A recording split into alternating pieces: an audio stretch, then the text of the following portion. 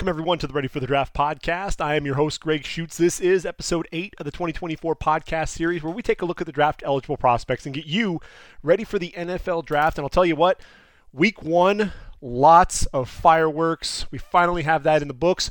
College football season is off and running. And I'll tell you what, we started the weekend off with Colorado pulling off a meteoric upset over TCU. Over 80 brand new players wearing the white, the gold, and the black prime, getting the job done, taking down TCU, number 17 ranked TCU. This was a team that, look, they were the national runner-up a season ago, but this is not the same team. You have to replace your top 2 running backs. Kendre Miller, one of those. You have to replace 3 receivers, including Quentin Johnston. You're replacing Max Duggan at quarterback. And then on the defensive side of the football, there really wasn't any pass rush. You had Dylan Horton, you had D. Winters putting pressure on the quarterback a season ago, and then you had Trey Hodges-Tomlinson on the back end of the defense, obviously no longer there as well. And so this was a completely different team, really led by Johnny Hodges and Jamoy Hodge, really struggling to put consistent pressure on the quarterback, on Shedeur Sanders. And look, Shedeur Sanders has really emerged. He and Travis Hunter both have emerged in the Heisman discussion. Never really on the radar completely because of the fact that Colorado was not expected to win very many games just because of so many new additions. But I'll tell you what, of all the teams that had all the new additions coming through the transfer portal, Colorado, good Lord. Shedeur Sanders, 38 of 47, 510 yards, 4 touchdowns. This was the guy that you saw just the precision passing, his ability to manipulate the pocket, and really read the defense and put the ball where he needed to for his receivers. Travis Hunter playing over 120 plays, had 11 receptions for 119 yards, an incredible interception, making a tremendous break on the football, then that diving pick. I think with Travis Hunter, he's only a sophomore, but man, he's really a special talent. Can he keep up this level of play the entire season? I mean, we saw Shohei Ohtani being able to pitch and hit. We've seen also what the wear has done to his body, that elbow surgery, a second UCL injury, possibly having to have another Tommy John. You worry about guys being able to play both sides of the football. If he plays over 120 plays in every single game, then you start worrying about Travis Hunter and that overall health. Yes, youth is on his side, but at some point, something's got to give. But that said, Shedeur Sanders, again, the precision passing, the ability to look off the safety and then fire a target, man coverage, one-on-one, take advantage of the matchups. I thought that was exceptional. He didn't really look to run. We know that he's a good athlete, but he didn't really need to leave the pocket. The manipulation within the pocket, you saw the athleticism there. The arm strength is absolutely there, being able to make the throws to all 3 levels of the field. This is a guy, he's a junior. Remember, he did play 2 years there at Jackson State, so this is maybe his first real action in an FBS play. But man, this is a third-year starter, with his dad, with Dion. And he's a guy that's definitely emerged in the Heisman conversation. And then this is also a draft where the number 3 quarterback is really up for grabs. I think we'll talk about Michael Penix Jr. and the performance that he had there at Washington. I think obviously Riley Leonard with a stamp. We'll talk about Duke here in just a second as well. But Bo Nix is going to be in that conversation. There are going to be a lot of guys that are going to be vying for that number 3 quarterback spot. And I'll tell you what, Shedeur Sanders with that performance has definitely moved into that consideration. But here's the thing. He's got, $3.8 million in NIL money coming. And he has a chance to play another year with not only his dad, but with Travis Hunter, who basically Dion has called his other son. So would he pass up on the chance to play again with his dad and with Travis Hunter? And look, he'll be able to say that he played an FCS play, and then in the Pac-12, and then moving on to the Big 12. So he'll have 3 different, when you look at the tape, he'll have matchups against 3 different conferences. So, that's something that not a whole lot of quarterbacks will be able to say either. So I think from a development standpoint, it may behoove him to come back for another year. But man, that was one heck of a coming out party, if you will, in the Pac-12 with Shedeur Sanders. And then the weekend closed with Duke and an impressive upset win over Clemson. And I'll tell you what, Riley Leonard was a story. Yes, he was 17 to 33, 175 yards, The receivers didn't really give him any favors. He was they were dropping some passes, but you saw the velocity on the football. You saw his ability to escape in the pocket. I mean, come on, that 45-yard run that he had. Ultimately, Barrett Carter was there, had a chance to wrap him up, and he was able to muscle his way through that down the sideline, ends up scoring. Riley Leonard, look, when you talk about completion percentage, this wasn't his best game. I think the receivers, obviously, Jalen Calhoun especially had a few drops. Jordan Moore, I think, had one as well. Needed to get some help there from that receiver position. But, you look at you always go back to Anthony Richardson now with this discussion about accuracy. Anthony Richardson was below 60% for the year and was still taken with the number 3 overall pick by the Indianapolis Colts because of the athleticism, the traits, and the ability for Shane Steichen to be able to develop him. You look at a guy like Riley Leonard, he's one of those guys that could potentially be in that conversation as well. So tremendous play. I thought that he got some help there from Graham Barton on the offensive line. Look, this is a guy who has 5 position versatility. I think he can play the pivot. He can kick inside to guard. He's also proven against Clemson that he can play that left tackle position. And so I think that versatility is obviously going to help his draft stock. He's a guy that's not getting out of the second round, if you ask me. Defensively, Dwayne Carter holding the point of attack, a guy that's showing that he can get off the football and get penetration early on in the middle of that defense. And then R.J. Oben, the son of the left tackle, Roman Oben, 3 tackles in the game, but that sack, just the athleticism, seeing him come off the edge, the bend, the hands, the ability to chop down on the offensive tackle's hands and be able to turn the corner and get to the quarterback. Kate Klubnik really had struggled. I think Clemson's in trouble because they don't have a go-to receiver. Antonio Williams, Bo Collins, Adam Randall didn't really step up. Jake Brittingstool, look, Davis Allen was a weapon for DJ Uiagalelei a season ago. Where was Jake Brittingstool? Why did he only have 1 reception? Garrett Riley's going to have to answer for that. Will Shipley still looks like a top 5 back to me. 17 carries, 114 yards, 6 catches for 29 yards and a touchdown. Did have a drop, concentration drop, was looking to get upfield before he hauled it in. But you see the elusiveness, you see his ability to run between the tackles and on the outside. So to me, I still look at Will Shipley as a guy who is, he's a top 5 running back. I think there's no doubt about that. I think in terms of who my number 1 running back is, I think that question has pretty much been answered, at least to start out the season, and we'll get into that here in a minute. But look, over the course of week 0 and week 1, I've been pretty busy watching games. I've gotten to sit down and watch the full entirety of a ton of games. We're talking about 35 total games. That's 16 on Saturday alone. And if you're talking about the FBS programs, 133 in all, I've already watched 67 of them. That's over half through week 1. So I've got my work cut out to try to get through the remainder, but the remaining 66. But I've made some pretty good progress watching a lot of game film. This is what I enjoy. This is what I love to do. Obviously, I didn't get a chance to really study a lot of the all 22, but still, these are my observations. These are things that I was able to pick up as I watched each and every one of these games over the weekend.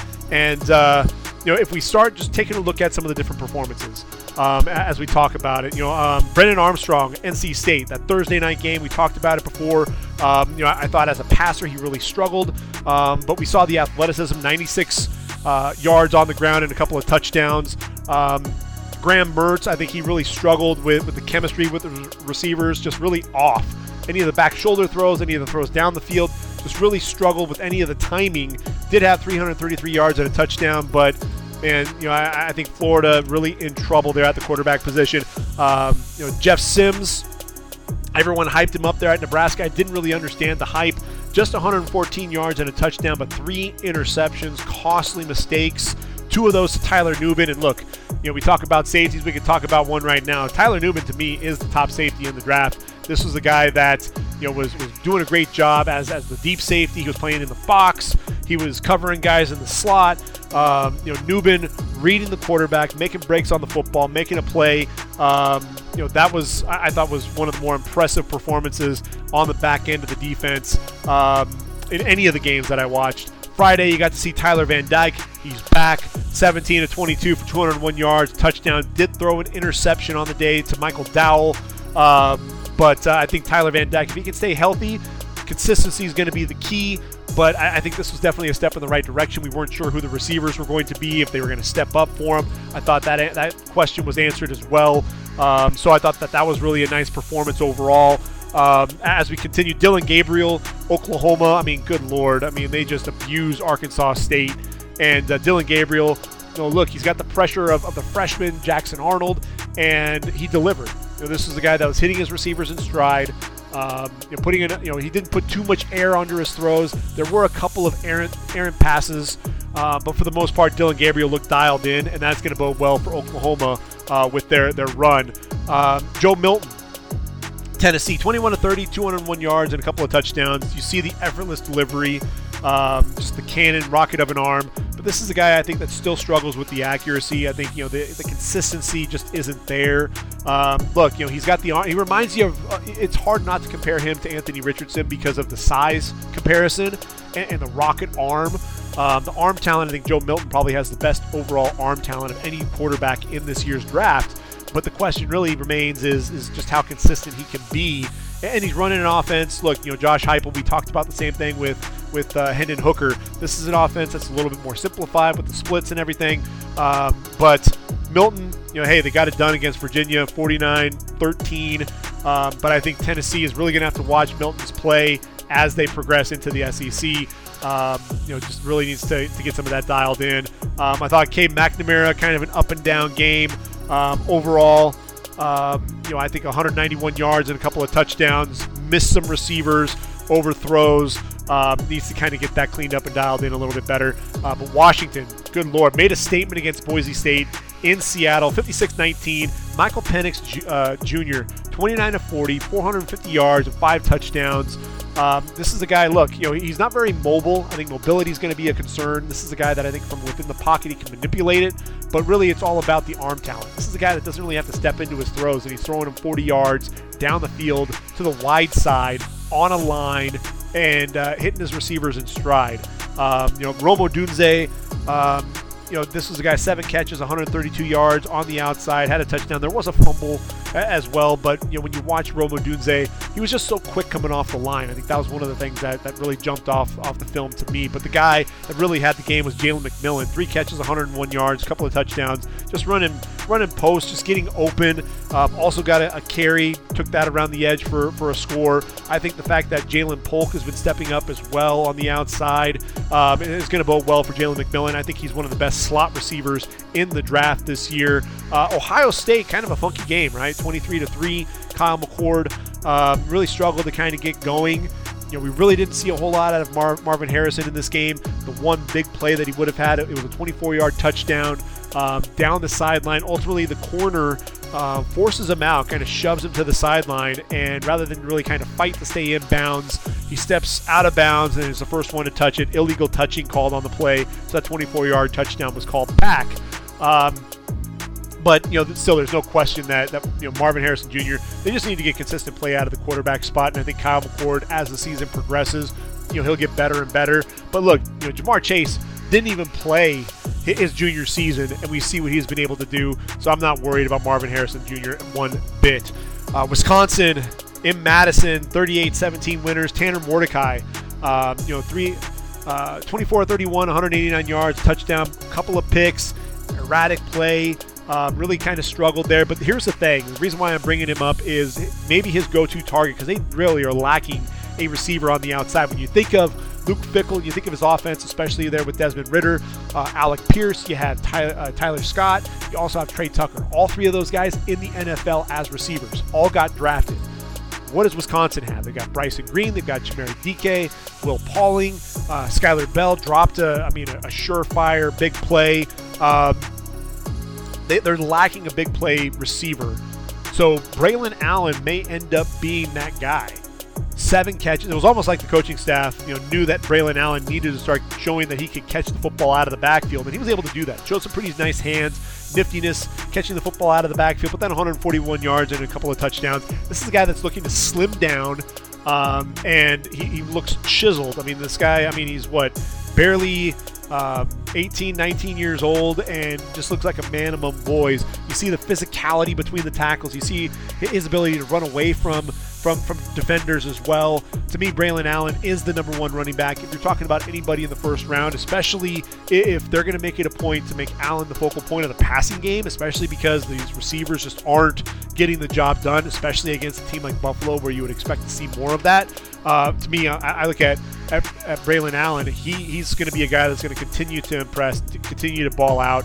He's a big kid too. That's the thing that is so impressive. I think some people have said that he kind of lumbers with the way that he runs. I don't think so. I see a guy that is pretty smooth as an athlete. I see him setting up his blocks well, very patient. It comes off that block. You see the lateral cuts, and then being able to take it down the sideline. 6'2", 235. Dude's just a beast. And then if we're talking about beasts, and obviously we have to talk about the reigning Heisman Trophy winner, Caleb Williams. This is a dude who, he made it look easy against Nevada. 18 of 24, 319 yards, 5 touchdowns, 66-14, Trojans roll. But this is a guy, he just made it just look so easy. He started 4 of 4 for 84 yards and a touchdown on the opening drive of the game. Now there was a play where he scrambles to his right, and he's looking down the field, and it looked like he was going to throw the football away, but Dorian Singer winds up getting behind the defense, kind of a scramble drill, ends up throwing the touch pass down the sideline, dropping it in the bucket. Here's the thing, the situational awareness at times, I think he struggles. He wants to attack the sideline instead of taking the middle of the field. For some reason, he always wants to attack the outside, and I think he still struggles with the accuracy down the sideline, outside the numbers. Still see some of that, but the athleticism. This was a guy, he steps up, he steps to the right, steps to the left, back to the right. Just the way that he's able to manipulate the pocket. It's Patrick Mahomes-esque. Another guy, Aaron Rodgers, was so great at being able to manipulate the pocket and stay within the confines of the pocket. I think that's one of the things that Caleb Williams really has worked on. You see him going through his progressions, looking right, looking left, delivering the football to Marshawn Lloyd, took the ball right up the gut. Really tremendous touch down the seam to Marshawn Lloyd. 54-yard reception on that play. And I'll tell you what, Marshawn Lloyd struggled a little bit. I think in week 0, I think he was rushing in some of his runs. But man, this was a guy that once you let him go, and was much more comfortable. You saw the speed out of the backfield. You saw the balance, the contact balance, the power to his game. I think Marshawn Lloyd's only going to continue to get better there for the Trojans. The Trojans rolled, a lot of the different receivers there. Zachariah Branch just the one catch for 22 yards at the beginning of the game, but a guy that was able to get open on a corner route, easy touch throw over there for Caleb Williams. The offensive line still struggling a bit. Jonah Monheim really needs to dial in and get things together because there are a lot of pass rushers that SC is going to be dealing with, and you don't want to have Caleb Williams running around for his life all day long. I thought Cam Ward had a nice game there for the Cougars over Colorado State. 50-24 was the final. 461 yards, 3 touchdowns, spread the football around quite a bit. Lincoln Victor was his number 1 target, 160-plus yards on the day. Lincoln Victor looks like a guy that could potentially work his way into a role in the slot. I think that's one of the things that kind of jumps out for me as I watch him play is he's a sudden guy. I don't know that he'll get drafted, but he's a guy that could end up working his way onto a roster because of his ability to work from the slot. But Cam Ward, excellent pocket presence, feels his pressure to the right, steps up to avoid, moves back to the right, fires a strike down the field. The pocket manipulation was absolutely there. Effortless throws to the wide side of the field, and it was arriving in a hurry. So I thought Cam Ward also with a nice performance there.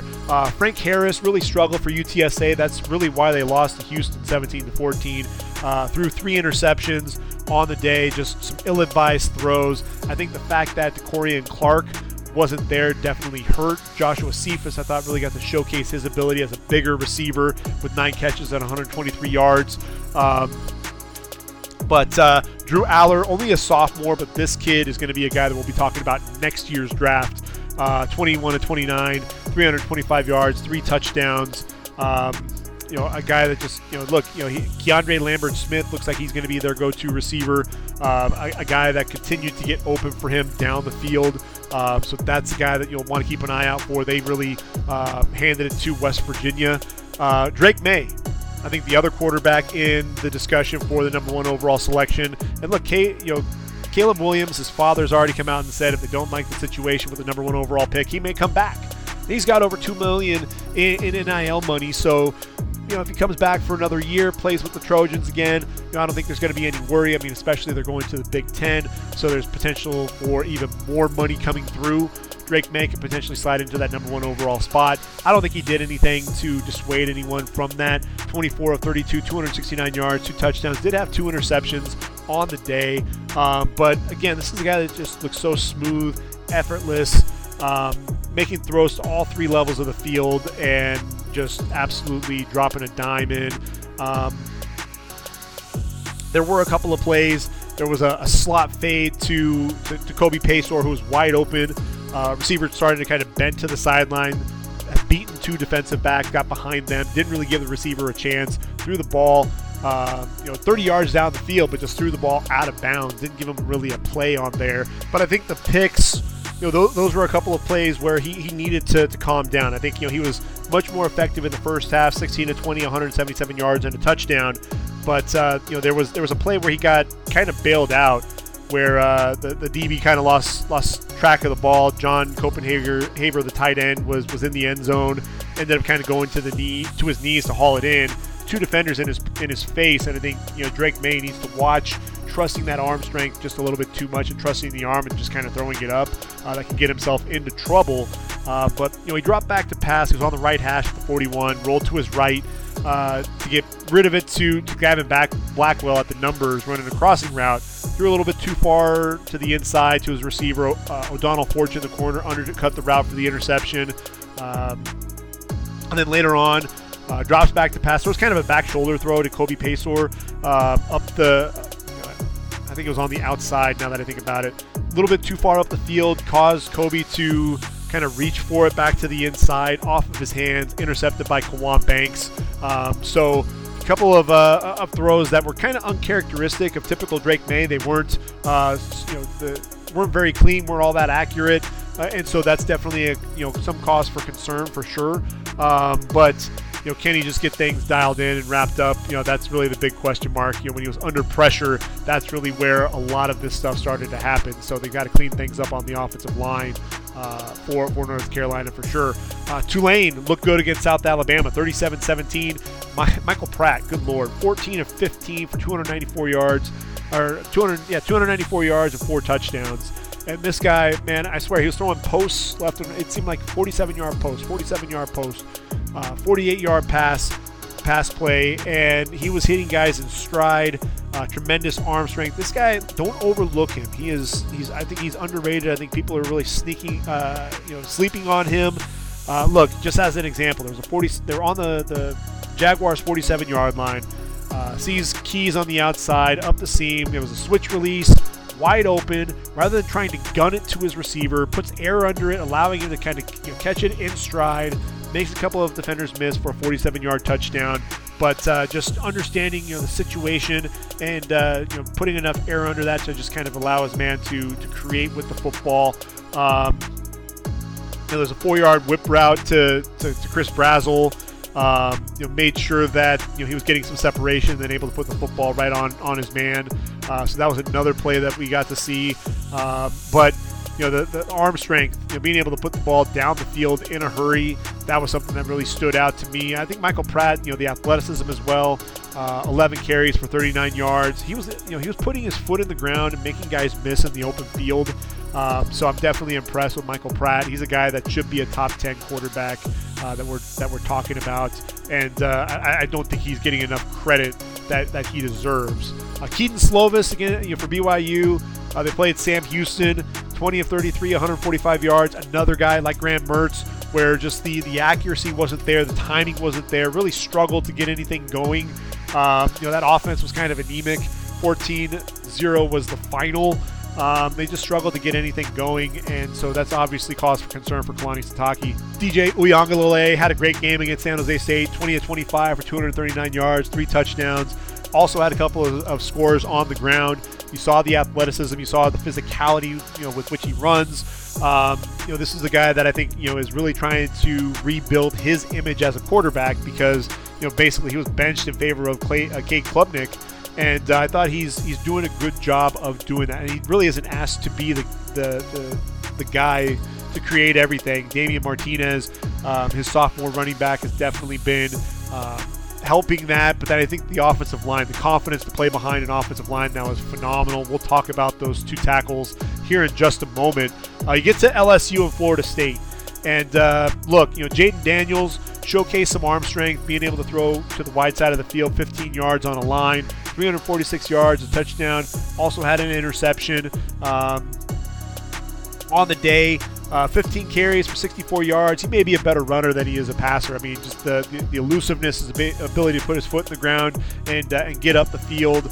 But I think the game really was about Jordan Travis emerging as one of the better quarterbacks in this year's draft class. 23 of 31, 342 yards, 4 touchdowns and an interception. Also scored while on the ground. And with Jordan Travis, what I saw from him, taking that leap, being able to get out and roll and keep those eyes down the field and being able to locate that receiver and put it on him. There was a couple of fade passes to Keon Coleman that were money. Did have a couple of drops from his receivers. I think Johnny Wilson had a couple of concentration drops. There's one by Jaheim Bell as well. Otherwise, the completion percentage would have been a lot better. 14 straight game with a touchdown. So obviously that's something that's impressive there. But being able to drive those throws. He had Johnny Wilson on a dig route and being able to put his foot in the ground. That back foot and then just fire that strike, drive the football, being able to do that, trusting his receivers to go up and make plays on the football as well. I think Jordan Travis is definitely maturing as a quarterback. And if I'm a Florida State fan, I have to be looking at the way Jordan Travis played and thinking we may have another Florida State quarterback making his way to New York for the Heisman Trophy ceremony. You think Charlie Ward, you think Chris Wenke. Could this be a year that Jordan Travis ends up hearing his name called as a finalist? Not that he'd win, but as a finalist.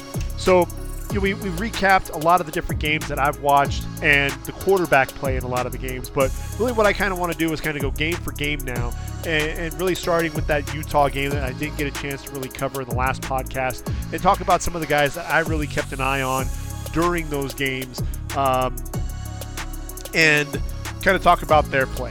So we'll go ahead and start with that Utah game and 24-11 winners over Florida. And I'll tell you what, the score didn't really I think it shows that it was a lot closer than it really was. I think this was a game that never really felt to be too out of hand for the Utes.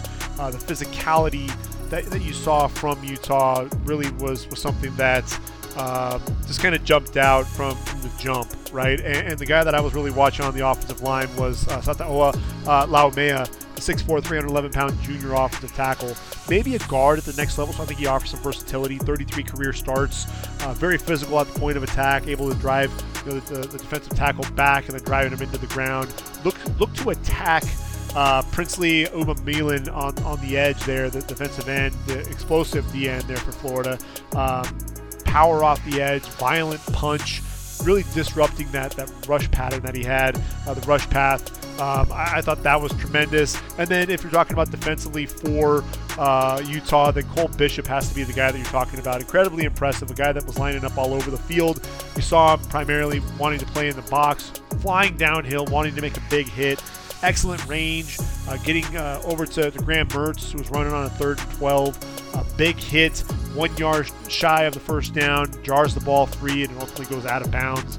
Walked up late on the line of scrimmage, speed off the edge, able to run through the block of the running back Trevor Etienne and get in to drop Graham Mertz for a sack, even as he was trying to escape the pocket. 11 tackles along with that sack.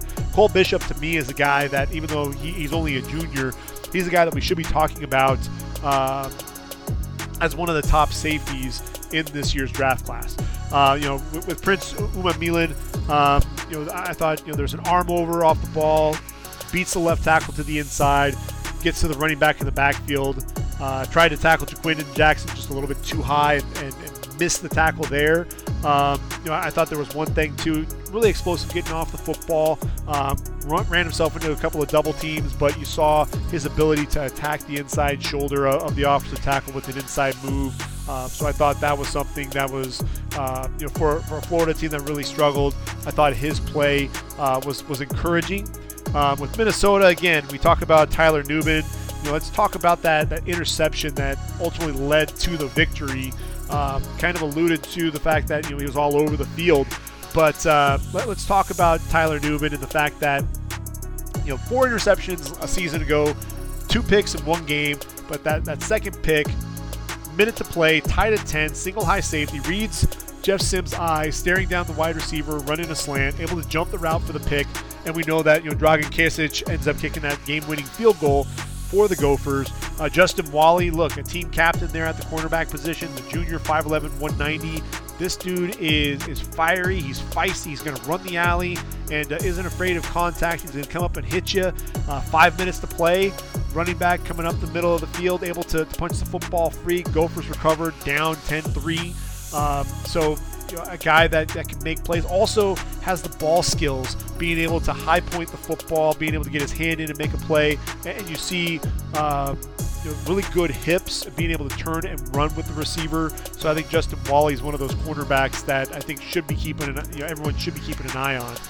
Michigan State and Central Michigan, I think for the Chippewas, you've got Bert Emanuel Jr., a redshirt freshman, so he's not really eligible for this year's draft, but he's a guy, just the athleticism. You want to see if he can develop into a quarterback. That's really the big question mark that I have for him right now because, look, only 87 yards passing, but the athleticism is what really draws everyone's attention, and you really want to watch and see what his progression is going to look like. Jacoby Windman for Michigan State, their 8 tackles, did have a sack.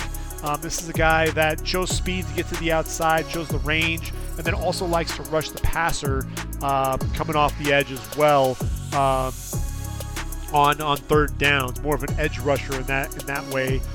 Cal Halliday, the emotional leader of the defense, I think he reads the flows, plants, heads down for the quarterback, diagnoses the plays well. I think that's one of the things that you saw, chasing down Bert Emanuel, tripping him up for a tackle for loss. Also had an interception in the game, 10 tackles, a tackle for loss. Only a junior, so he could be coming back for another year. So he's a guy, though, that I think I really want to keep an eye on and see how he continues to progress at that inside linebacker position. Mentioned Tyler Van Dyke playing behind an offensive line that I thought impressed. Zion Nelson is still battling the injuries, but Matt Lee, the center, 6'4", 295. This is a guy that I think is a top 3 center in this year's draft class. Just 3 pressures of 14 starts, 2022 at UCF. Named a team captain, hasn't been with the team very long, but you see the punch at the point of attack. Tunnel screen to the receiver Colby Young, runs down the side. Didn't really quite get to the DB, but was able to get in the way to allow the receiver to get down the field. You see reach blocks in the ground game, physical at the point of attack, shooting those hands in and driving guys away from the quarterback. Good athleticism, pulling around, athletic to really get out there. Unfortunately, the running back, the freshman Mark Fletcher, didn't have the patience to wait for him to really set up the block, but you see the athleticism, that's evident. Javion Cohen, Alabama transfer, the guard, really a good job with the hands as well. Pop at the point of attack, stifling the rush of the defensive tackle in the ground game. You see the center of gravity, the ability to anchor, but then also keeping his hands inside in the run game to generate some movement there. We talked about the safety position in Tyler Nubin. Well, Cam Kitchens is another guy that we have to be talking about. 6', 205, a junior, free safety, made an early impact against the run, playing in the box, coming off the edge, dropping the running back in the backfield. There's another play to the perimeter. Akeem Mesidor chases down the running back from behind as he was wrapping him up. Kitchens runs the alley, drills the running back with a huge hit, knifing in, dropping the running back, behind the line of scrimmage. Pass thrown to the perimeter into the boundary, flows to the ball, delivers a big hit on the receiver, Gage Larvadan, on the edge, 2 yards shy of a first down. So he was literally all over the place. Only had 3 tackles, but don't just look at the stats. This guy literally was flying all over the place. Was really the standout performer on defense for Miami. I was waiting to really see what Leonard Taylor was going to do. You saw him taking on double teams in the middle of the defense, holding his ground, able to get an arm free to kind of slow up the running back, allowing the safety to end up making the play ultimately after a gain of just 1 yard. expecting him to have more of an impact as the season continues to progress. Louisville and Georgia Tech. This was the game where I thought Ashton Gelati coming off the edge. You saw the athleticism there, the ability to use that swim move and get into the backfield. Gelati, again, another guy who's only a junior. So a lot of these guys are guys that could potentially come back for another season. But I thought he did a really good job using his hands. I think that's another thing that really jumped out. But how about Jamari Thrash? Here's a receiver that's going to kind of fly under the radar, 6'1", 185, all Sun Belt performer last year, led the Sun Belt receiving from Georgia State. Shows up and absolutely shows out. A guy that catches the ball at about 6 yards, plants, breaks the tackle at the corner, reverses field back to the left, shows the speed to pick up a gain of 23 yards, hitch and go on the outside for a 20-yard gain. Safety came up on the corner blitz, ran right by the safety, catch over the top for the touchdown. Jamari Thrash is the guy to really be on the lookout for. 7 catches for 88 yards, 2 touchdowns there in Louisville's come from behind 39-34 victory over Georgia Tech and the Ramblin' Wreck. If you want to talk about the Stanford-Hawaii game, really, the play that you have to be talking about is David Bailey. And it's, the question really is being asked is, when are we going to get to see David Bailey at the next level? And the thing is he was a freshman All-American last year, so we have to wait another season before we can actually see the 6'3", 240-pounder in action for the draft. But you love his ability to use his hands to get off blocks, the speed coming off the edge, his ability to bend and come around, dipping under the pad level, excellent bend.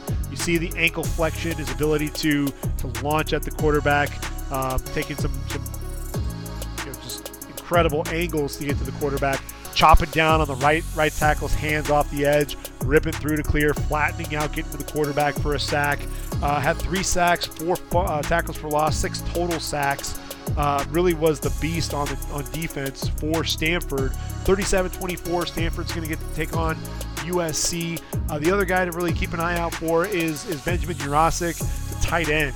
And this is a guy that I've kind of beaten up a little bit in past mock drafts because of his inability to block.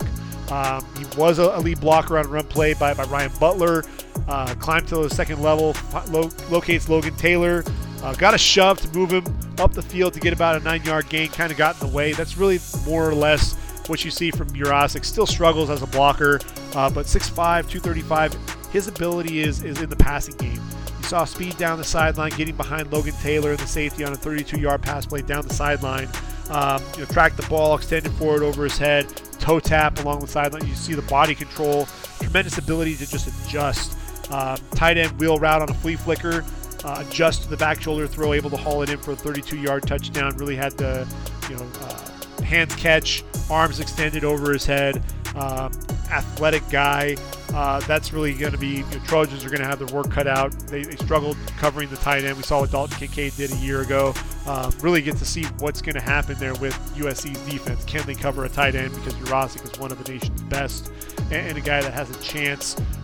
Could he sneak into day 2? Possibly. Probably more like a 4th rounder at this point, just based on the fact that he struggles as a blocker.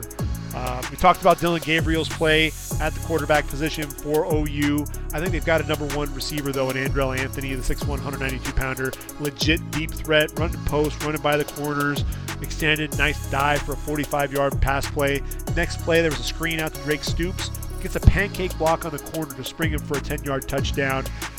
Tremendous athlete. I think Andrew Rain looked solid. Ran over the nose tackle Nate Marty on a 2-yard run up the middle. Shot the hands into the D tackle. Really a flat back. Just drove him right into the ground. Excellent leverage and power. Walter Rouse coming off of an injury, transfer from Stanford, just engulfing the defensive end and pass protection. You saw the leverage, the athleticism as well. Tyler Guyton on the right side, 6'7", 327. A lot of people are comparing him to Anton Harrison, who was the number 27 overall pick in the draft. Could Tyler Guyton be the same type of a player? You see the athleticism. He was a former D lineman at TCU, but the 6'7", 327, the length, you see that. He lined up at left tackle to start the second half, aggressive in the ground game. attacking the defensive end, uses the torque to kind of throw him down. Hands did get a bit high in pass protection, but he does reset them pretty well. You saw the movement skills as well. Did get called for a hold. The linebacker, Javante Mackey, coming off the edge, kind of hooked him a little bit. Rondell Bothroyd, we didn't get to see enough of him. Ethan Downs, Reggie Grimes as pass rushers. Arkansas State really struggled. I think the biggest thing that you saw from Ethan Downs, high motor guy. That's really the big thing that I have written here. Danny Stutzman looked much more comfortable in the defense, being able to flow and make plays in space. I thought there was a lot to like in Tennessee's 49-13 drubbing of the Virginia Cavaliers. And, Aaron Beasley on the defensive side of the football had a couple of pass breakups and a tackle for loss on the day. This guy flies around and makes plays. I think that's the bottom line. Tyler Barron had a nice game. 6'5", 260, the defensive end. Quick arm over, lining up. That's one of the things I noticed. He moved inside on third downs. Arm over to beat the center, blows up a run play for a tackle for loss. A lot of stunts were being run, chasing quarterbacks down. You saw a spin move, starts outside, back inside with the spin to get the quarterback in the pocket. Omari Thomas, 6'4", 320. The burst for a guy his size was absolutely impressive as well. I think those were things that definitely jumped off the film. Brew McCoy, strong, powerful on the outside. I think you definitely saw that, the physicality there. John Campbell, 6'5", 320 pounds. I think he transferred, I want to say, from Florida. Pulling around as a lead blocker for Jalen Wright. Physical at the point of attack. But I think really the big play that everyone should be talking about, I think it was a 2-yard run by Dylan Sampson. Run play into the end zone. Campbell takes his man, continued driving him through the end zone toward the stands, and ultimately dumps him right around where the cameraman kind of line up right there. Just an absolute dominant block. Just kept that leg drive and just kept on driving I think it was a defensive back all the way down. Jalen Wright looks like he could potentially be a stud there at the running back spot. 5'11", 210 pounds. Had 118 yards on the ground. Impressive burst up the middle. Runs through contact, spinning through contact as well. We saw the patience running, setting up his blocks as well. So I thought that was something that definitely jumped out to me. When you watch Iowa play, you want to be able to try to figure out who's going to be the guy to replace Jack Campbell in the middle of that defense, and I think they found that in Jay Higgins. This guy was literally everywhere. 6'2", 233 pounds, 16 tackles and a pass breakup. Cooper DeJean did give up a couple of pass plays in front of him. I think most of those, there really wasn't much yak at all. This guy is not afraid to come down and be physical, though.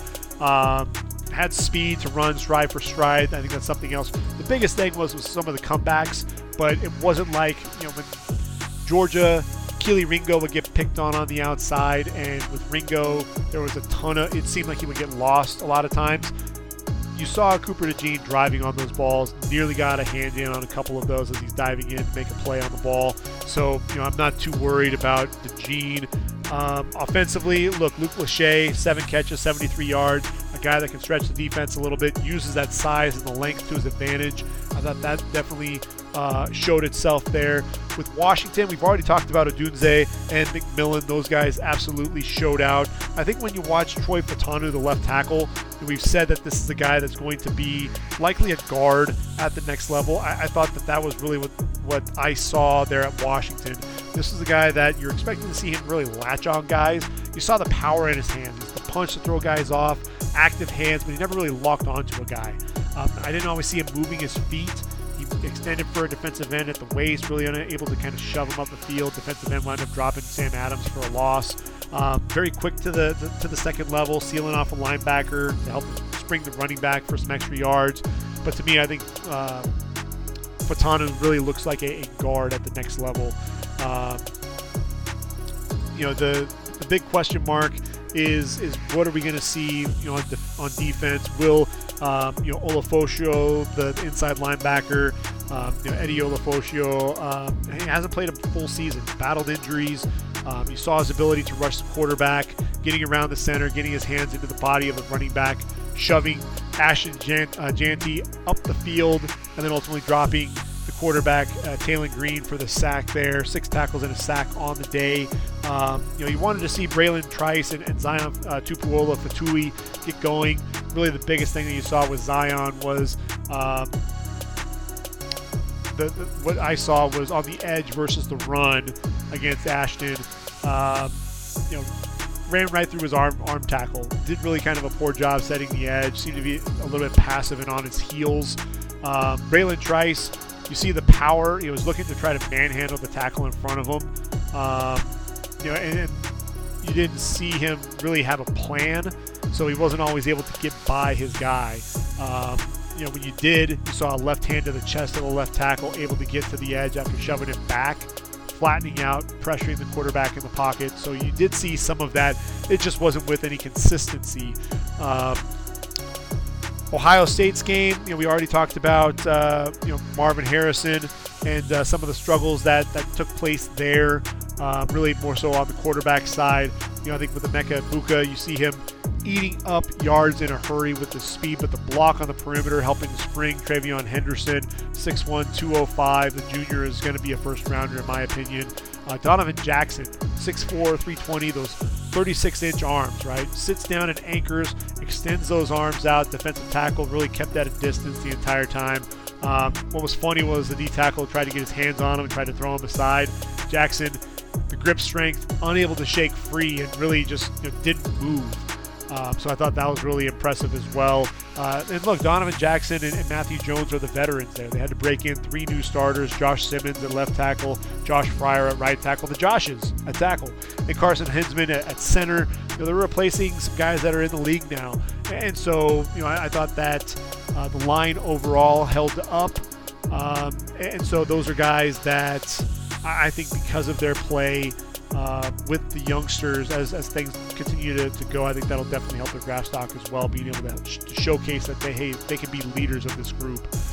Cade Stover, I thought, looked to be a better weapon as not only as a blocker for not only Emeka Egbuka, springing him on an end around, but also as a weapon up the seam. Ran a skinny post, beat the middle linebacker, makes a catch, turns and runs for a 49-yard gain, had 5 catches for 98 yards. Cade Stover, to me, top 10 tight end in this year's draft class. Denzel Burke, you saw him driving on the football, breaking up passes down the sideline. You saw the ball skills, able to drive on the football, get a hand in and knock the football away as well. You saw really good coverage on their best receiver, Indiana's Cam Camper. JT Tuimoloau, patient on the zone read, waited for the quarterback to pull it, then shoots to the quarterback and drops him. You saw the bull rush, driving the left tackle all the way in. You love the eyes as well. As a stand-up rusher, he reads the play, hops to his left, gets outside, then straight downhill to the quarterback, gets a hit on him. 4 tackles, a half tackle for loss. You're just waiting for him to explode again. And look, we haven't seen him really take over a game like he did against Penn State. And that's really the big question mark that you have with JT Tuimoloau is what type of player are you going to get game in, game out? Aaron Casey looks like a guy who can be a stud there for Indiana, 6'2", 235, team captain, 86 tackles and over 10 tackles for loss a season ago. This guy, he was shooting the A-gap, tripping up the running backs, stopping them for no game.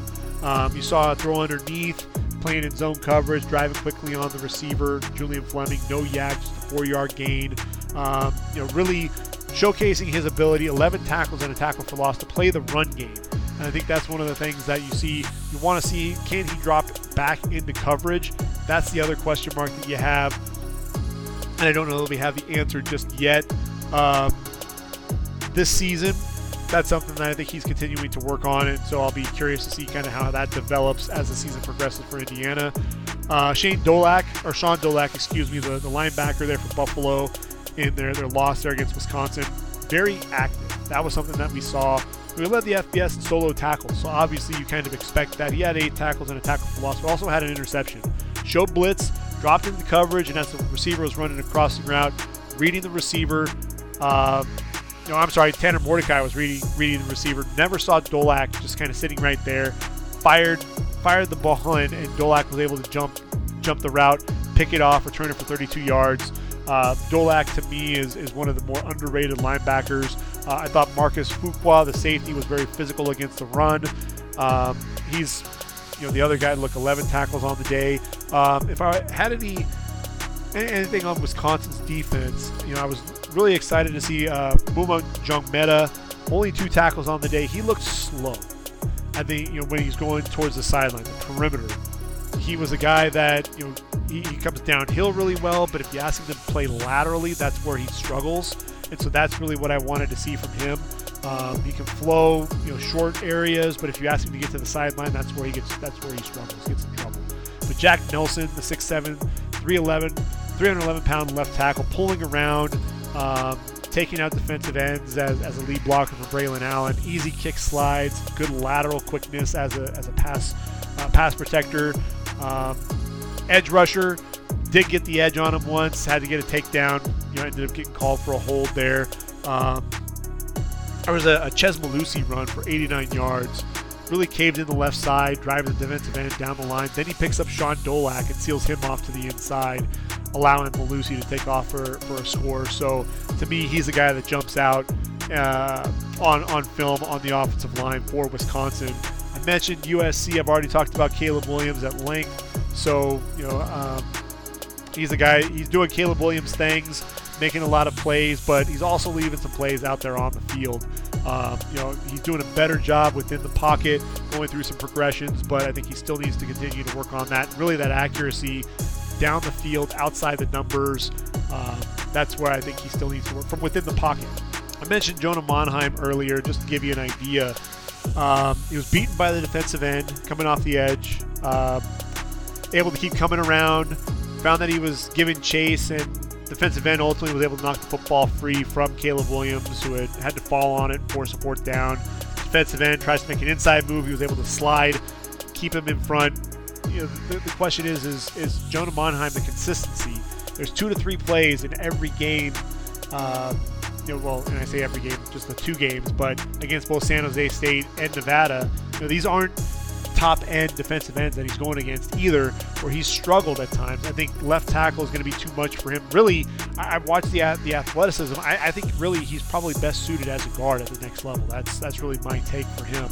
I thought Jamil Muhammad, the defensive end, 6'1", 250, showed some pretty good speed. He's double teamed by the tight end, and the running back kind of rips through, shot between the two, gets to the quarterback, gets a sack, forces a punt.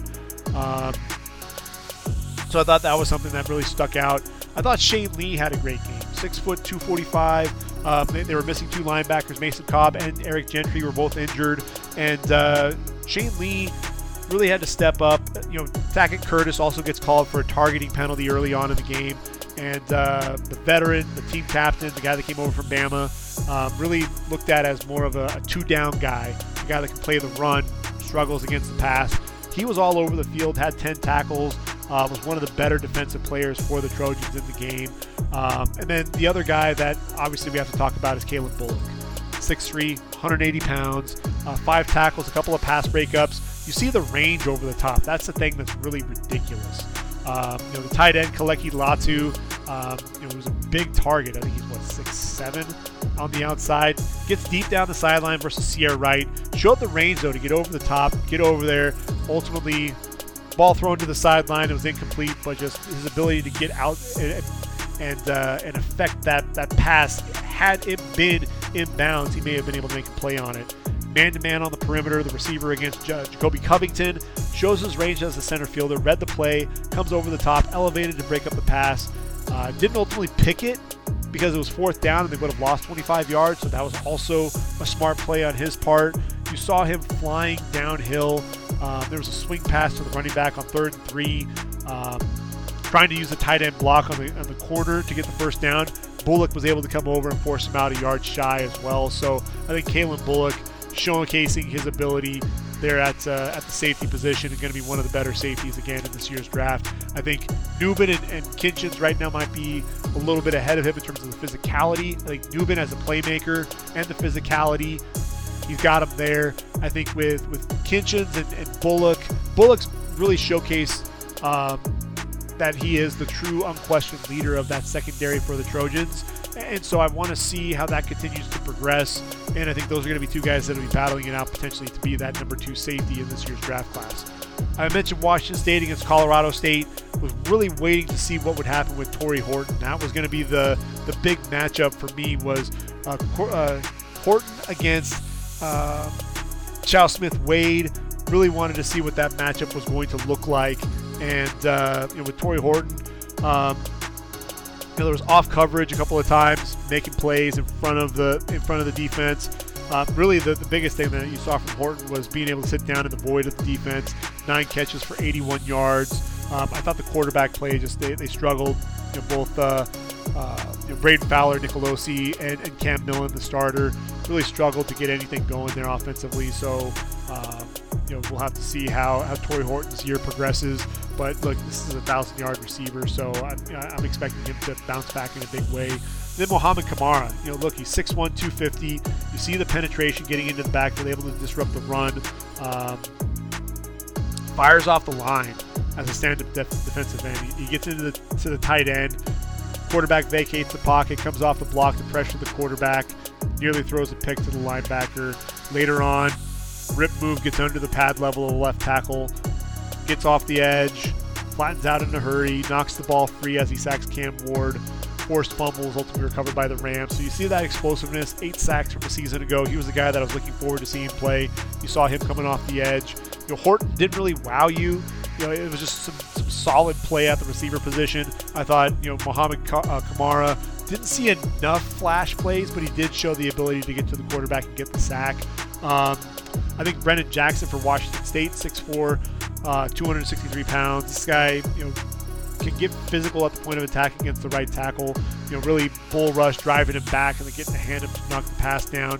Jaden Hicks is the tall safety at 6'3".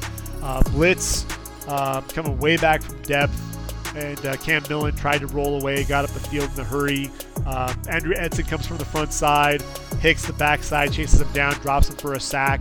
Was also covering the tight end out of the flat, or into the flat. Quarterback throws a pass way too far inside, right where Hicks is, jumps that route, takes it 37 yards for the touchdown. So Hicks, obviously, really showcasing that ability to be a playmaker. And then Smith-Wade, I mentioned his name. 7 tackles on the day, really read a tunnel screen to Torrey Horton, drove downhill in a hurry, does a good job, good route recognition, and the ability to make plays and wrap up in the open field. I thought for UTSA, they had some good things there in that 3-point loss to Houston. What you saw there was 16 carries for 103 yards and a touchdown from Kavorian Barnes. He's only a redshirt sophomore, 5'9", 220 pounds, physical runner, good burst to the second level. Sutton has some shiftiness to him, not a guy that's going to be a home run hitter by any means. He's going to come back and play for the Roadrunners next season, but was definitely a guy that was on my radar, especially now after the performance that he had there. Something that definitely caught my eye. And then if you're watching Houston, obviously Patrick Paul is the name that everyone kind of wants to gravitate to. Uses his length to his advantage as a pass protector. He's 6'7", 315. He also did a good job though pulling around. So you saw the athleticism. Needs to just watch that his hands don't get too high. I thought the hands at times were creeping up. Could end up, getting in illegal hands in the face at times. But I thought really the biggest thing that he was doing was working those hands, being able to use that length, shooting those hands underneath the pad level and playing with leverage, and really not allowing that defensive end to get up the field at all. You saw him set his feet and anchor. He's a guy that can be physical, and a lot of people are comparing him to Tyler Smith. I think that's a fair comparison. I think that's something that we'll continue to watch and see if that comparison really holds true as the season continues to move on for the Houston Cougars. Donovan Smith, kind of an up-and-down game, 6'5", 230, 233 yards, and a couple of touchdowns. Left a couple of passes out there, some poor decisions throwing into double coverage, but kind of got bailed out there. This guy has the arm strength, though. That's really the thing. You see the touch, throwing some fade passes, being able to throw the football outside the numbers. There was a post to Joshua Cobbs. Just really not enough air under the football, puts the ball on a line. Needs to really watch that a little bit. Needs to put more air under the football. But he's a redshirt junior. Likely he'll be coming back to Houston for another season, but this was his first year after transferring in from Texas Tech. So I thought all in all it was a decent outing. Bama taking on Middle Tennessee 56-7. Jalen Milroe had a big game, 13 of 18 for 194 yards, 3 touchdowns, and then 2 touchdowns on the ground. The only Alabama quarterback to be able to do 3 touchdowns, passing, 2 touchdowns running. I thought J.C. Latham, I was waiting to really see him have a breakout performance and really solidify his status as a top 10 pick. We didn't really see that. It wasn't great. It was just a solid performance. I thought he definitely used his length to his advantage, but hand placement was definitely a concern at times watching him. I thought Kool-Aid McKinstry, if we're talking about a guy that could solidify his status as a top 10 pick in this game, you're looking at a guy like Kool-Aid McKinstry. So smooth, right on the hip of the receiver, up the field. The guy runs an out, so quick with the transition, just the perfect movement. Sure tackling on the receiver on a quick screen, fights through the block on the outside, only a 3-yard gain there. Then you saw the punt return ability, the burst, explosive plays as a punt returner as well. Kool-Aid McKinstry, he makes it look easy, and that's something that I think Bama fans have to be excited about. Dallas Turner didn't really get things going. I think that was the thing that I was expecting to see. Really, Middle Tennessee, there wasn't a need for him to do that. He looped around from the outside, left tackle and left guard, taking the defensive end, so he gets a free rush to the quarterback. Ultimately flushes Nicholas Vadiato from the pocket. I was waiting to see a little bit more from Zaylen Wood, Marley Cook. They both really kind of struggled to get anything going there against Bama. So we'll be watching them in Conference USA play. Penn State and West Virginia. Olu Fashanu is an absolute freak. He was almost setting up and getting out there a little bit too quick. The foot speed is ridiculous for this guy, 6'6", 308. He's a top 5 pick, no doubt about it. I think he could go as high as number 3, but he's not getting past number 5. No sacks a season ago. On 281 pass block snaps per Pro Football Focus. Just so athletic. That was the thing that you saw. The kick slide was just so effortless. He'd start outside, inside rush by the linebacker, plants, fires back inside, easily walling him off. You see, just so athletic. He played basketball in high school as well, so you see some of that explosiveness. Just always got the depth that he needed in his kick slide. Anchors, being able to drop. Got well underneath the pad level of Sean Martin, the defensive end there for West Virginia. Couldn't really get much of a rush as well. Easy kick slide on the linebacker, Trey Lathan, who we absolutely engulfed. There was a play where he sat down with his hands inside on Martin.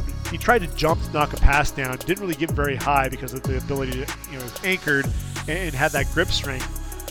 There was one play where Sean Martin got the best of him. He got driven back a little bit on a bull rush. He tried to anchor and reset, but then Aller left the pocket, and that was when Martin was able to come off the block for a sack. So it really was more so as long as Aller had stayed in the pocket, there was no way he was getting by him. Once he vacated the pocket and took off, Martin was able to free himself and give chase and ultimately get the sack on the quarterback. But that was really the only blemish for Fashanu. But I thought Curtis Jacobs showed good athleticism at the linebacker spot. Got 10 tackles and a sack. Kind of delayed his blitz, hiding behind the right guard and the right tackle. Quarterback steps up, able to kind of slide right in, kind of a peekaboo, and taking him down. Keaton Ellis showing physicality coming downhill on a tunnel screen. So that was something that definitely jumped out as well. So I think Penn State, they're ranked number 7 in the country. Obviously, you got Aller, you got Singleton. Those are guys we're talking about in next year's draft. Chop Robinson didn't really need to make too much of an impact. He's a guy that I'm going to continue to keep an eye out for as the season progresses because, look, he has a chance to be a first-round pick. Is he going to be another Odafe Owe who doesn't end up with a sack on the year? I think that's going to be a question mark. Or is he going to be another Arnold Ebiketie who racks up a ton of stats in his senior season? That's going to be the big question mark. North Carolina taking on South Carolina. Can we talk about Gene Chizik's defense? Holy cow. I think they made it a point to be more aggressive in just all the sacks that they were racking up. And nobody had a game better than Keon Rucker, though. With the 3 sacks and the 5.5 tackles for loss, 8 total tackles. Had a push-pull on the right tackle, got him off balance. Rip move, near sack on Spencer Rattler on one play. Quick penetration, sliding inside the right tackle to drop the running back behind the line of scrimmage. Drove the right tackle into the pocket on a bull rush. Comes off the block, able to flush Rattler from the pocket there. You saw the motor, you saw his ability, the rip moves, the physicality that he was playing with. 6'1", 265, just feels like a Pittsburgh Steeler. One of those edge rushers, a guy that I think probably could solidify his status as a potential 4th, 5th round pick. Cedric Gray, look, 145 tackles, 82 of those being solo at the inside linebacker spot, 6'2", 235. Speed going through the A-gap to hit Spencer Rattler right as he throws. Just needs to watch how high he hits him. You saw the throw to DK Joyner, breaking on the football, blowing up that play. Blitz coming off the edge. Running back block, uses the hands to kind of slap, then an arm over, gets up the field, goes by the quarterback. D-line gets a push up front, able to work back to the quarterback for a sack. Cedric Gray, another guy, look, he's one of the best inside linebackers in the country. I think he'll be a day 2 pick, 9 tackles, 1.5 sacks on the day there.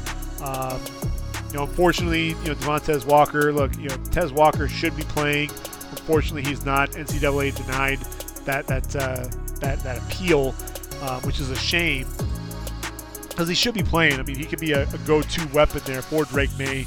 And I think he's really struggling to find that guy. I think Kobe Pacer may end up being that guy when it's all said and done. He's got 3 tight ends, though. Bryson Nesbitt, Kamari Morales, John Copenhaver, that I think are going to be critical for this offense. The freshman, Tyshawn Chapman, also looks like he has some juice there on the outside. Spencer Rattler, was under heavy pressure all game long. 30 of 39, 353 yards on the day. Didn't get a touchdown, but you saw the arm strength. You saw his ability to there was one play where the pocket was collapsing. He steps up and kind of uses a shovel pass to Xavier Leggett on a drag route. Turned up the field for 23 yards. Now, Xavier Leggett, holy cow, 9 catches, 178 yards. You saw 50-50 balls, elevating over the corner, high pointing, full extension, 38-yard pass play. Spencer Rattler, under pressure the play before, comes back to his quarterback to haul in a 21-yard pass. You saw crossing routes off of a bootleg, 17 yards, makes the catch.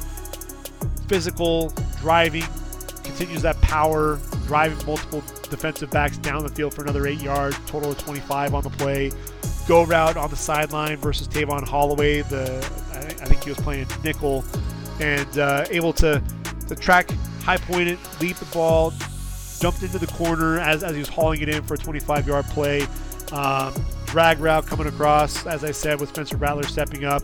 Showed the speed running away from guys, 23-yard gain. For a guy that big, at 6'3" and 227 pounds, he played a lot lighter than you would expect, a guy with his frame. So,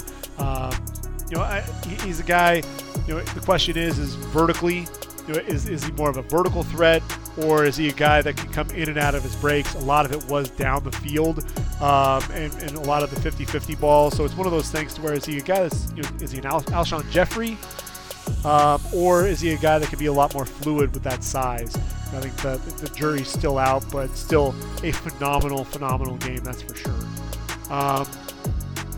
Then we got to move on to Michael Pratt's Tulane Green Wave taking on South Alabama. And already talked about the game that Pratt had, but how about Patrick Jenkins, the 6'2", 286-pound defensive tackle, had a couple of sacks in this game. He's playing over the nose, over the center on the 3rd down, really quick off the ball, chopped down, followed by a slap, goes through the A-gap, gets to the quarterback, very quick with that burst coming downhill. Then there was a 3rd and 9 play from the Tulane 11, working on the left guard. Uses his left hand to slap, right with an arm over, gets to the hole before a rip to clear it, bends, shows good ankle flexion, bending around, getting to Carson Bradley there in the pocket. I think Patrick Jenkins, one of the more underrated defensive tackles, a guy that people really aren't talking about. And frankly, I wish they would, because he's a guy that it was a lot of fun to watch during that game. Yam Banks didn't really make too much of an impact in the game, did have a forced fumble, but he's a guy that I think, anytime I get a chance to talk about South Alabama, Yam Banks is going to be the guy I'm talking about. 6'1", 208. He can line up in coverage. He can play the deep safety. He had 6 interceptions a year ago. He's a guy that I think will be playing on Sundays. Has really good size, good range. UCLA. This was a tough game for them, taking on Coastal Carolina in the Rose Bowl, but they did get it done. 27-13 final. Carson Steele. He had 78 yards on the ground, had 4 catches for 20 yards. This dude, we know the strength, 650-pound squat. A guy that's going to drop the pad level and run over you. We did see him plant, make a guy miss in the hole, and then take off for 24 yards. He's not going to run away from you by any means, but a guy that is going to show the power. He can make one cut and really make you miss. J. Michael Sturdivant. I think he's a redshirt sophomore. 6'3", 205. Transfer from Cal, was a freshman All-American in 2022. Strong after the catch with the ball in his hands, but he also has speed. Go route, ran right by the corner. Dante Moore, the fabulous freshman, put it right on him. Tracked it well, hauled it over his shoulder, took it to the house, 62 yards for the touchdown. 5 catches, 136 yards, and a score. J. Michael Sturdivant is going to be one of those names that could sneak up on you as a playmaker. But the guy that we really have to talk about for UCLA is Laiatu Latu. The speed that this guy has is ridiculous. 10.5 sacks a season ago. And look, if the medicals check out, because I know the concussion nearly cost him his career. He did retire there at Washington before going to UCLA and playing. But if the medicals check out, he could be the number 2 edge rusher. Could be a top 10 pick. Speed off the edge, uses the hands so well to swat. The hands are so quick and they're violent. And he would attack the hands, extends, rip through, turns the corner in a hurry. He'll line up a defensive end, put his hand in the dirt if he needs to. There was one play where the left tackle didn't even get his hands on him. Good jump off the ball, was already kind of angling to get to the edge after a couple of steps. Left tackle kind of puts his hand out, uses that inside hand to slap it down. Quick slap with the right arm. Hands were just so fast. Gets to the quarterback in a hurry. Starts off the edge on the outside, plants, crosses the face of the left tackle to get an inside rush. Really all 3 sacks I think were in the fourth quarter, if I remember correctly. I know that they were in the second half, but I want to say that it was the fourth quarter. 3rd sack of the game. He was so quick off the ball. You saw a slap and a rip, bends around the edge, knocks the ball free from Grayson McCall as he was trying to step up in the pocket.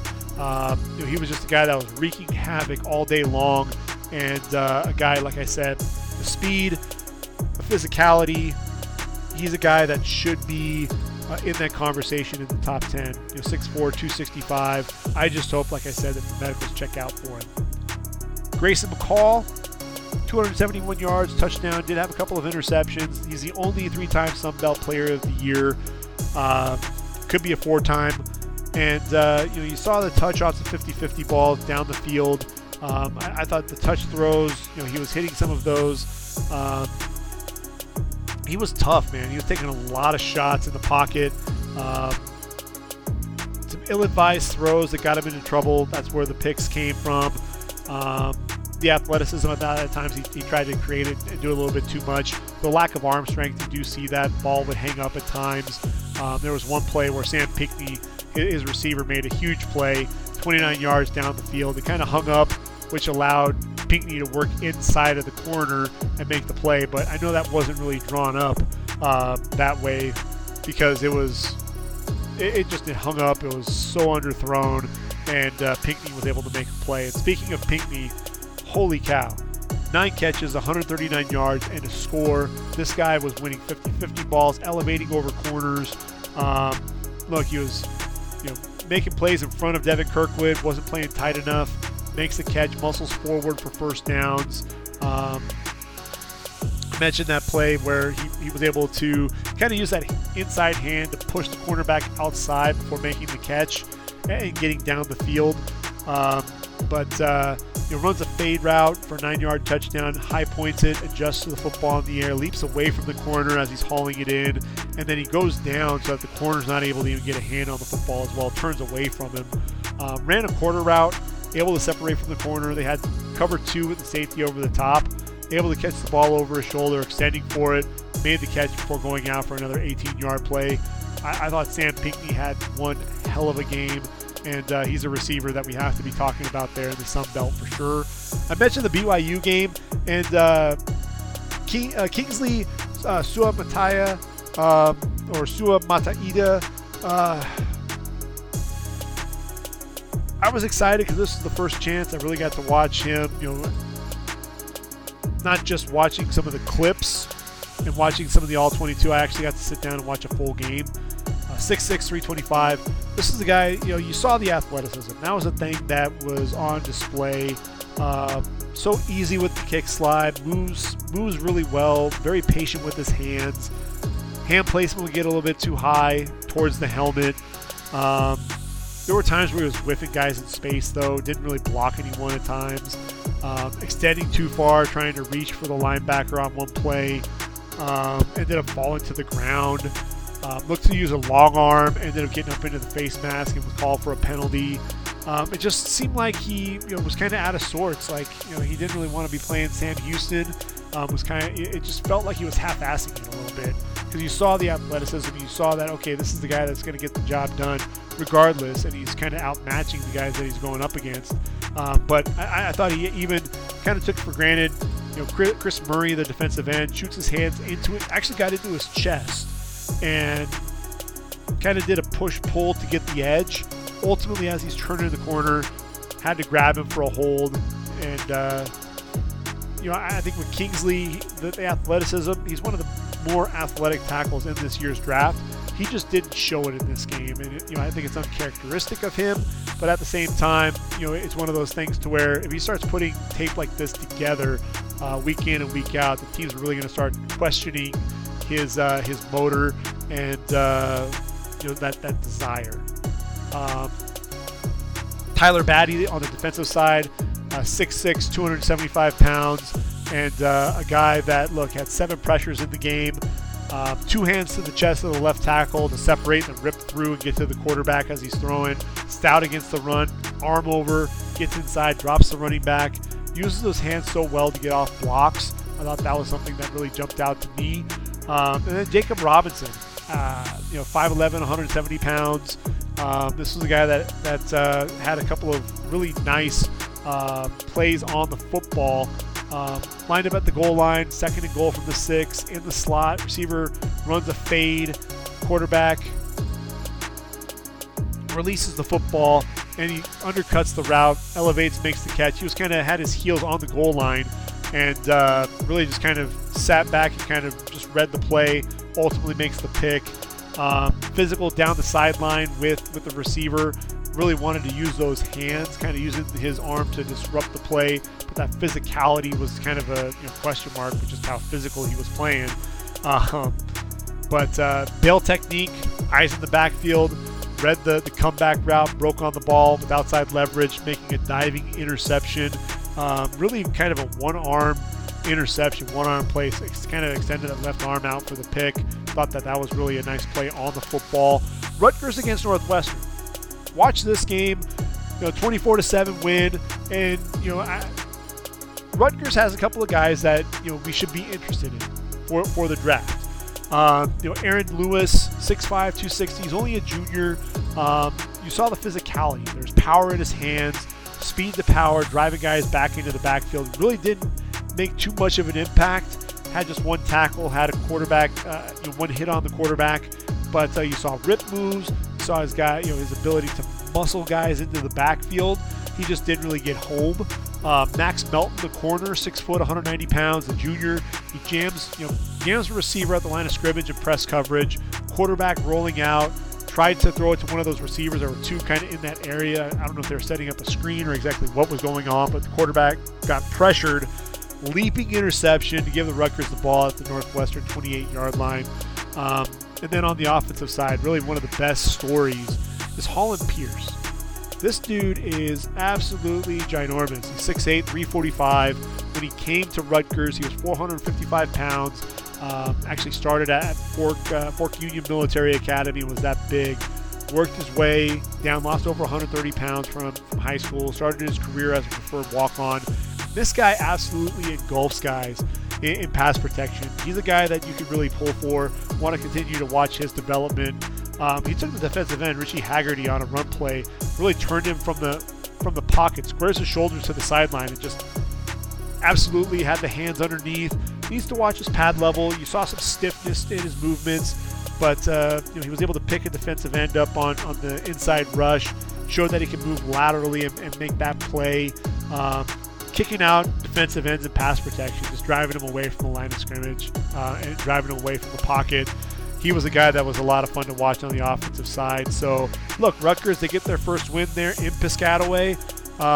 And there are some guys that you should be tuning in to watch Scarlet Knights football when we're talking about the next level. I mentioned Oregon State. We've already talked about DJ just a little bit. Damian Martinez is one cut and go running back, 6 foot, 232 pounds. But the offensive line play, that was really what I thought was a lot of fun to watch. And they're two different players. Joshua Gray is 6'4", 288. It's all about being light on your feet. Easy knee bender, hands under the pad level, drives him away from the pocket. You see him generating movement, leaning on the defensive end. Even when he gets beaten by the end, has that recovery to get back down the field, gets those hands under, driving the guy away from the pocket. You see the change of direction as well. And then Taliese Fuaga, the 6'6", 334-pounder, the right tackle. This dude is so strong at the point of attack. Uses those hands, the violent punch. There was one play where he put this punch on the defensive end, and he basically took 2 or 3 steps back after those hands exploding into him. But you see the quick feet as well. So when he has the quick feet coupled with the upper body strength, he clears his man out and just really dominates. And I thought that was really a lot of fun to watch. DJ had a lot of time on a 30-yard pass play to Jeremiah Noga, and it was interesting to watch both of these guys. With Fuaga on that play, I think DJ must have had 5 or 6 seconds. But he showed off the power in his hand. He shoves the defensive end. He's trying to get the edge. Active hands, power to shove him away, and ultimately just kind of shoves him down to finish the block. Versus Joshua Gray, slides inside to pick up the defensive end on the inside, inside move. He tries to get back outside, sits down and slides with them. Very quick feet, change of direction to then drive him down the field. It was just one of those things to where you saw the speed and the power between the two, left tackle, right tackle. I think Joshua Gray ultimately is going to kick inside the guard at the next level. I think that's really going to be the big thing that we're going to see there. And then for Florida State, can we talk about Keon Coleman? This dude is my wide receiver too. 6'4", 215 pounds. I know I shouldn't be waiting until over an hour into the podcast to be talking about Keon Coleman, 6'4", 215. Played basketball for Tom Izzo at Michigan State, so 2-sport star there for the Spartans. This guy was attacking the football, looked like a basketball player at the receiver position. Runs a fade from the slot. Safety Major Burns 10 yards off the ball, eats up the cushion. High points the football against the 6'2 safety, attacks the ball in the air like a rebound. Strong hands, got vertical on the outside. At the stem, kind of uses those arms, extends into the body of the corner, Deuce Chestnut. The transfer from Syracuse, gets inside leverage, has a step on him, tracks it well over the shoulder, makes a play for 40 yards, 10-yard touchdown to the wide side, fade, keeps his hand on the corner, and then elevates, adjusting the football, thrown on the back shoulder. Also showed late hands, so the corner couldn't really make a play on the football. That dude's an absolute stud. And then Jared Verse. Got to talk about Jared Verse. Jared Verse, the speed rush coming off the edge, beats Will Campbell, chops down on the hands, tremendous bend, turning the corner, flattens out to the quarterback, ultimately hits Jaden Daniels, hits the arm for a forced fumble, ultimately called an incompletion because it looks like the arm might have been coming forward, but there's a reason why he had a 17% pressure rate. last year, according to Pro Football Focus. And then one other name to mention is Braden Fisk, 6'5", 297 from Western Michigan. Just so stout at the point of attack. That was one of the things that you saw, the low center of gravity, holding the point, taking away the running lanes. But you saw the burst coming up the field as well. Splitting the left guard and the center. Ultimately, the first step quickness, you saw that time and time again. Sliding off the right shoulder of the center, holding the point, extending those arms while engaged, able to wrap up the running back Noah Kane for no gain. So I think his presence there at defensive tackle is going to also be something to keep an eye out for. Clemson and Duke. We talked about the quarterback play. We talked about R.J. Oben and his ability. I thought the linebackers, Jeremiah Trotter, showed really good lateral quickness, his ability to make plays behind the line of scrimmage. I thought Barrett Carter disappeared at times. I thought Andrew Makuba would come downhill and make some plays. Physicality to his game, that was something that you definitely saw from him. Rukororo and Tyler Davis, I thought, were average. They didn't play up to their ability, so that was really surprising to see. I thought that one thing, Will Putnam, the center, actually played really well. He could be a top 5 center in this year's draft class, but it was just kind of a ho-hum performance there for Clemson. Duke really took it to him. I think Clemson was kind of shell-shocked, and they never really snapped out of it. And Duke, yeah, they're for real. Tune in whenever Wallace Wade Stadium is rocking, because the Cameron Crazy is moving there. It's going to be interesting to see. I think Tom Luganville on the broadcast and company, they wanted to term them the Wallace Wackos, and they were already getting ready, lining up, getting ready to storm the field, and it was a party there. I think Mike Elko really has something going. I think there's something that can really be sustained. So I think that's something that's going to be intriguing to keep an eye out for as well. So that's everything that I got to see there in week 1, everyone that I got to watch. Week 2, there are a lot of games that I'm going to want to keep an eye out for as well. Just looking at things, obviously Colorado against Nebraska, can they do that at home? I think you're going to see Shedeur Sanders, Travis Hunter and company have a big game once again. Ole Miss taking on Tulane. I think Michael Pratt going up against the SEC. Let's see just how good this quarterback is. Patrick Jenkins getting after Jackson Dart as well. I think that's something to keep an eye out for sure. That'll be a fun game to watch. Oklahoma taking on SMU. Want to see what that defense can do against an SMU offense that wants to air it out. Obviously, the game at night is going to be Bama and Texas. What can Texas do? Can they slow things down? Quinn Ewers, the quarterback, much more experienced than Jalen Milroe.